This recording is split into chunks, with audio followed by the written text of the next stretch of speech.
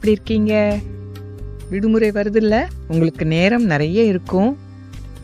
எங்களோட வெப்சைட்ல உள்ள புத்தக அலமாரியில little parrot and angels tears, அப்புறம் the shadow behind the well, இந்த 2 புத்தகங்களும் இருக்கு. மறக்காம போய் படிச்சு பாருங்க. இப்போ நாம இந்த வார கதைய பார்ப்போம். நட்பு, இதுதான் இந்த வார கதையோட தலைப்பு.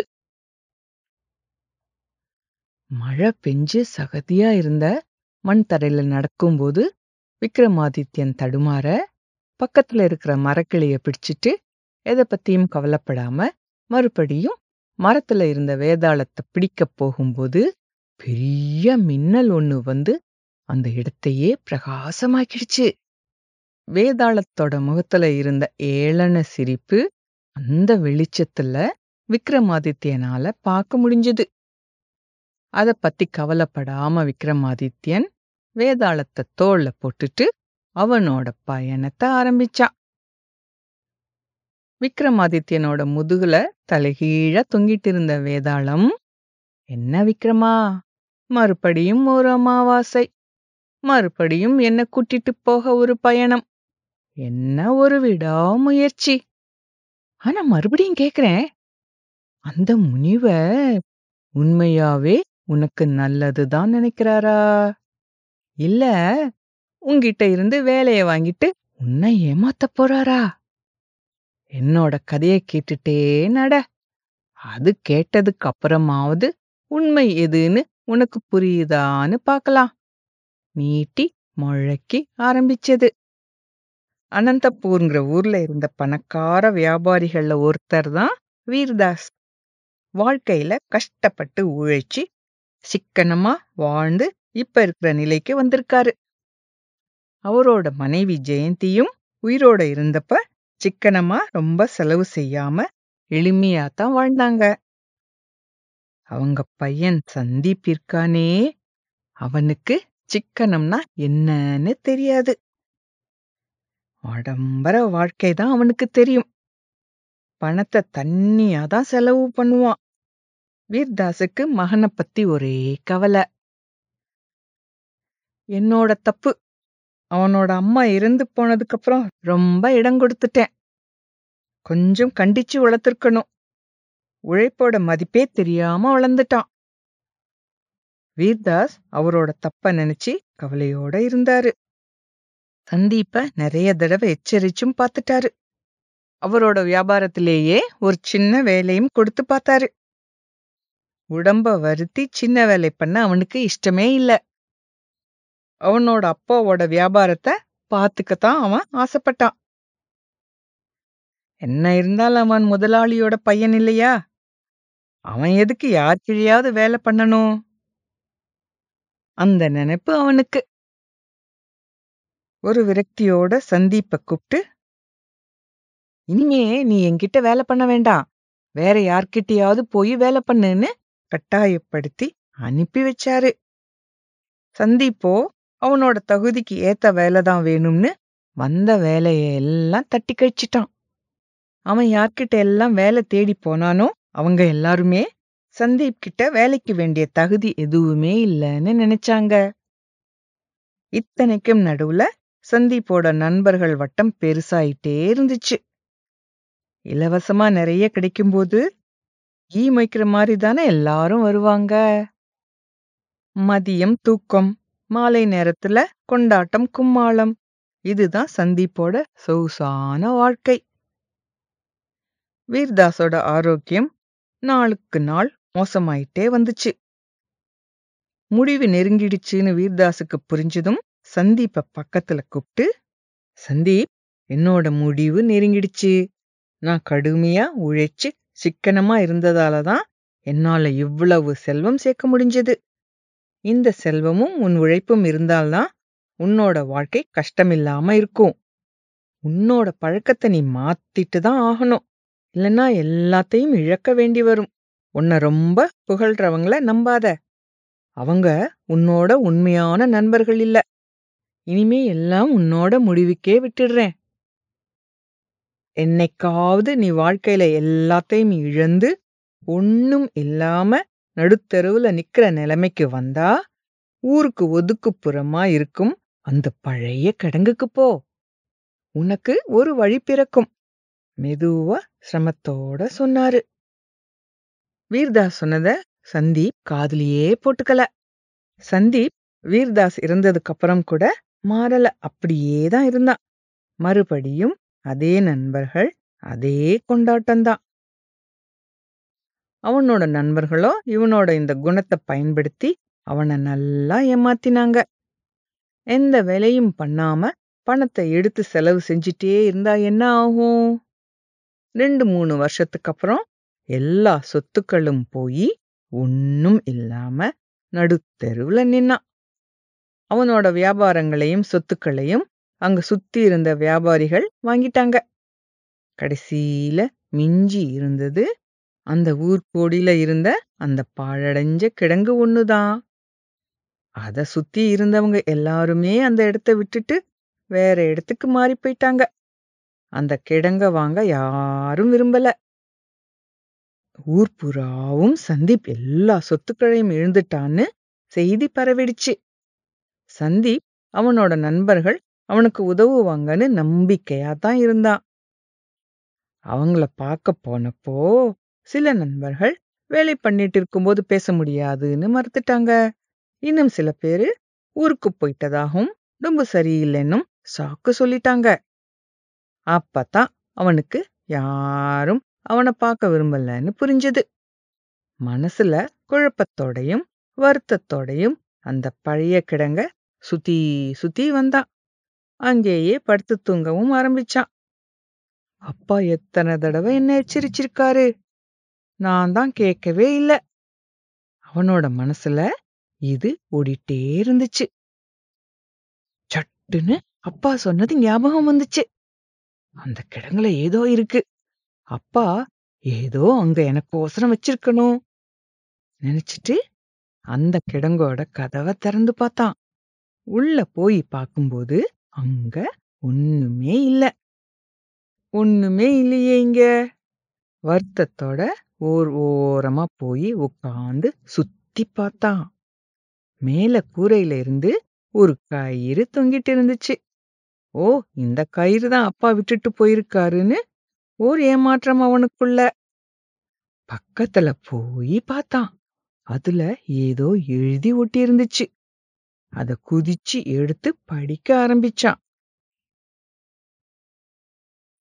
நீ இத படிக்கும்போது எல்லா சொத்துக்களையும் இழந்து ஒண்ணும் இல்லாம தெருவுக்கு வந்திருப்ப. பணம் போன உடனே நண்பர்களும் உன்னை விட்டு போயிருப்பாங்க. இனிமே உயிரோடு இருக்க வழி இல்ல, வாழ்வ முடிச்சுக்கலாம்னு நினைக்கிற நிலைக்கு நீ வந்துட்டா, அதுக்கு இந்த கயிறு வலுவா இருக்கான்னு அத பிடிச்சு இழுத்து பாரு. இதுதான் அதுல எழுதியிருந்துச்சு. அதையே திரும்ப திரும்ப சந்தீப் படிச்சு பார்த்தான். அப்பா ஏன் இப்படி எழுதியிருக்காரு புரியலையே. நான் இப்படியே விட போறதில்ல, ஏதேனும் பண்ணுவேன். உத்வேகத்தோட எழுந்தான். அவன்கிட்ட மிச்சம் இருந்த சில்லறைகளை எல்லாம் சேர்த்து பக்கத்துல இருந்த இட்லி கடைக்கு போய் அதுக்கு ஏத்த மாதிரி 2 இட்லிய அந்த கடைக்காரன் கிட்ட கேட்டான். அந்த கடையில இருக்கிற பையன் சந்தீப் கிட்ட இட்லிய கொடுக்கறப்ப பறவை ஒண்ணு ஒரு இட்லிய கொத்திட்டு போயிடுச்சு. இதை எதிர்பார்க்காத சந்தீப் இன்னொரு இட்லியையும் தடுமாறி தவறி கீழே போட்டுட்டான். அங்க இருந்த ஆடு ஒண்ணு அந்த இட்லிய சாப்பிட்டுடுச்சு. அத பார்த்து அந்த இட்லி கடை வச்சிருந்த பையன் ஒரு டம்ளர்ல டீய கொடுத்து, இத குடிச்சிட்டு இருங்க, இட்லி வந்த உடனே வேற இட்லி தரேன்னு கனிவா சொன்னான். சந்தீப்புக்கு இந்த மாதிரி ஒரு நிலை வந்ததே இல்ல. பசியோ வயத்த கிள்ளுது. ஏதாவது சாப்பிட்டாதான் அவனால ஓர் அடி கூட எடுத்து வைக்க முடியும். சரி, சாப்பிட்டுட்டு போகலாம்னு அங்கேயே இருந்தான். இட்லி சாப்பிட்டதும் மெதுவா நடக்க ஆரம்பிச்சான். அவனுக்கு எதிர அவனோட நண்பன் ரஞ்சித் வர்றத பார்த்ததும் இவன்கிட்ட ஏதாவது உதவி கேட்கலாம், ஒரு வேலை வாங்கித்தர சொல்லலாம்னு நினைச்சு ரஞ்சித்தோட தோளை தட்டி ஒரு வேலை வாங்கித்தர முடியுமான்னு கேட்க, ரஞ்சித்துக்கு சங்கடமா போயிடுச்சு. உன்கிட்ட பணம் இல்லாமலா கடையில வாங்கி சாப்பிட்ட? நக்கலா ரஞ்சித் கேட்டான். சந்தீப் அவனோட இட்லிய பறவையும் ஆடும்தான் சாப்பிட்டுடுச்சுன்னும், அத பார்த்த அந்த கடை சொந்தக்காரன் அவன் மேல இறக்கப்பட்டு இட்லிய கொடுத்ததையும் சொன்னதும், என்ன கதை விடுறியா? முதல்ல உன்னை எல்லாரும் ஏமாத்திட்டாங்கன்னு சொன்ன. இப்ப பறவைகளும் விலங்குகளும் உன்கிட்ட இருந்து பிடுங்குதுன்னு சொல்ற. உன் அப்பா கொடுத்த பணம் சொத்து எல்லாம் என்ன பண்ண? சும்மா போய் சொல்லாத. அங்க இருந்தவங்க எதிரிலேயே சந்தீப்ப கோபமா திட்டிட்டான். சந்தீப்புக்கு ரொம்ப வெக்கமா போயிடுச்சு.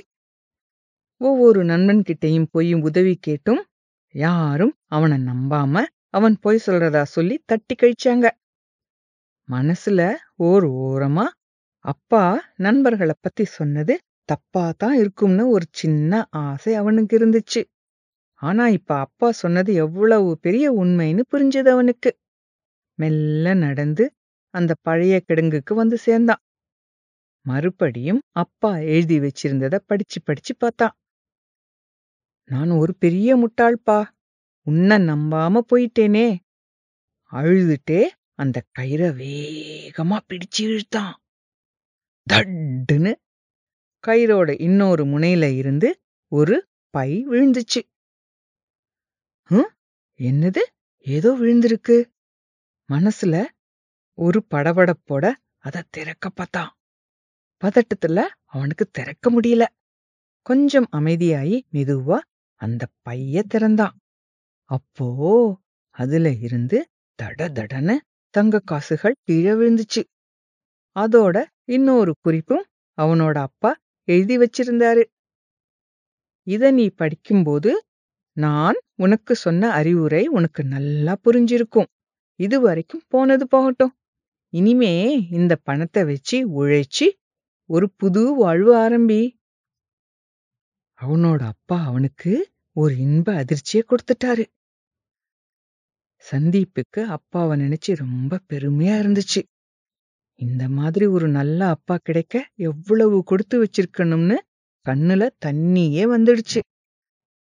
மறுநாள் காலையில கடைக்கு போய் புது துணிகளை வாங்கிட்டு அவனோட நண்பர்களை பார்த்து அவனுக்கு அப்பா இன்னும் நிறைய சொத்துக்களை வச்சிருக்காருன்னு சொல்லிட்டு சாயந்தரம் எல்லாரையும் விருந்துக்கு கூப்பிட்டான்.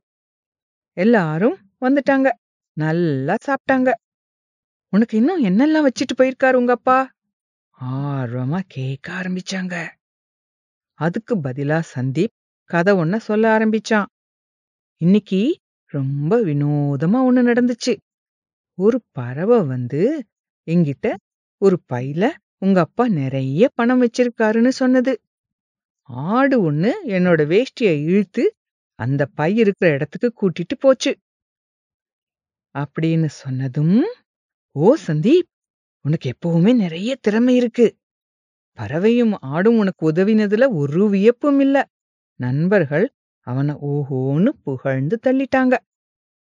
என்ன வியாபாரம் பண்ண போறேன்னு நண்பர்கள் கேட்க, ஓ அதுவா, ஏதாவது நல்ல வியாபாரம் பண்ணணும். நம்பிக்கையான நண்பர்களோடு சேர்ந்து பண்ணணும் இல்லையா?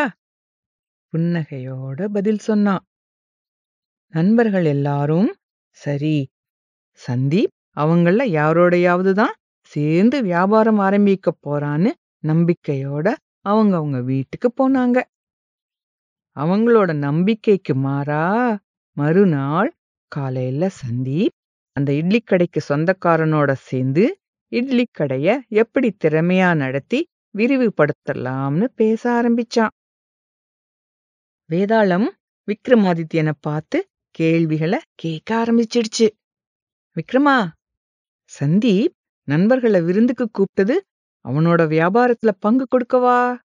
அது என்ன விசித்திரமான பறவை ஆடு கதை? அந்த இட்லி கடைக்கு சொந்தக்காரன் நல்லவன்தான். சந்தீப்புக்கோ இட்லி கடைய பத்தி ஒண்ணுமே தெரியாது. அப்படி இருக்கும்போது இட்லி கடை நடத்துறது ரொம்ப ஆபத்துல தானே முடியும். பதில் சொல்லுவியா, இல்ல தெரிஞ்சும் சொல்லாம போயிடுவியா? உனக்கு தலை வேணும்னா பதில் சொல்லித்தானே ஆகணும்.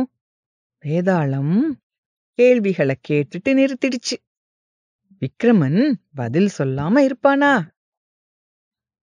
சந்தீப்புக்கு கடைசியில உண்மை எதுன்னு புரிஞ்சு புத்தி வந்துடுச்சு. அவனோட அப்பா சொன்னதும் எழுதினதும் போல அவனுக்கு அவனோட நண்பர்களோட உண்மையான குணம் எதுன்னு புரிஞ்சது. சந்தீப் அவனோட நண்பர்களை நல்லா புரிஞ்சுக்கிட்டது உண்மைதானான்னு சோதிக்க அந்த பறவை ஆடு கதைய சொன்னான். அவன் சொன்ன அந்த அர்த்தமில்லாத கதைய புகழ்ந்த நண்பர்களை அவன் சரியாதான் எடை போட்டிருக்கான்னு தெரிஞ்சிடுச்சு. முதல்ல பறவையும் ஆடும் அவனோட இட்லிய சாப்பிட்டுடுச்சுன்னு சொன்னப்ப அவன் பொய் சொல்றான்னு அவனு கேலி செஞ்சாங்க. 2வது தடவை கதைய சொன்னப்ப அவனை ஆஹா ஓஹோன்னு புகழ்ந்தாங்க. இட்லி கடைக்கு சொந்தக்காரனும் பணக்காரன் கிடையாது. ஆனா அவன்கிட்ட நேர்மையும் நல்ல மனசும் இருந்துச்சு. அதனாலதான் சந்தீப் அவனோட சேர்ந்து வியாபாரம் பண்ண முடிவு பண்ணினான். உழைப்பின் மதிப்பு புரிஞ்சதாலதான் இட்லி கடை சொந்தக்காரனோடு சேர்ந்து வியாபாரம் பண்ணவும் முடிவெடுத்தான். எப்படி எல்லாரையும் எடை போடணும்னு இப்பதான் அவனுக்கு புரிய ஆரம்பிச்சிருக்கு. இந்த பதில் வந்ததுமே வேதாளம் பறந்து மரத்துல தொங்க போயிடுச்சு. இந்த கதை உங்களுக்கு பிடிச்சிருக்கா? நீங்களும் நல்ல நண்பர்களா பார்த்து பழகுங்க. இந்த கதை இதோடு முடிஞ்சது. மறுபடியும் அடுத்த வாரம் இன்னொரு கதையை பார்க்கலாம். அதுவரைக்கும் forallourkids.com சார்பாக நன்றி, வணக்கம்.